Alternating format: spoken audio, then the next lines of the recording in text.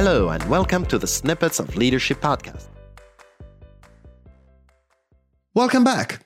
I hope you had a wonderful break and a wonderful holiday. I hope you managed to disconnect.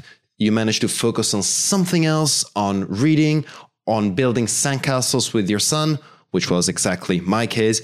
And I hope that whatever you did brought you some joy, brought you some relaxation, especially after this past year or year and a half at this point. And by the way, if all of this sounds weird because you live in a country where holidays haven't happened yet, here in Germany, school holidays precisely, have just ended.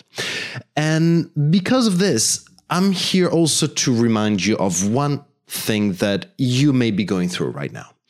If you're like me, you always kept a very minor part of your brain active on what you want to do, what you have to do, and what you want to achieve. Your vision, your goals, your short to medium term program until, say, December or January.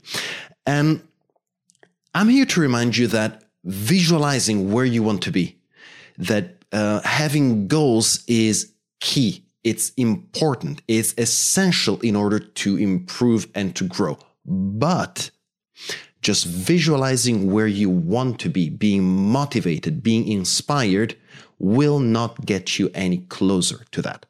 That's the fun part of it. There is also a less fun part of it, which is actually breaking it down, making your vision into a plan, which means setting goals, setting up indicators, collecting information, measuring, etc., etc., etc. So if you're like me, you will spend a lot of time fantasizing, perhaps, on where you want to be, what you can achieve, and how. And that is great. That's an essential part of it. But don't forget that in order to get there, in order to actually reach those goals, you need to turn them into a plan. Otherwise, you'll feel motivated, you'll feel happy, you'll feel inspired, you will feel whatever you want to feel, but none of it by itself, without a plan, will get you any closer to where you want to be. I hope you get to where you want to be. I hope this helped you put things in perspective. I wish you a great start of this year after this holiday break. I really hope that you manage to stay safe, you, whoever is near to you, your family, and as usual, thank you, stay safe, talk soon. Thank you for listening. My name is Eduardo Bindazzane from EBZ Coaching.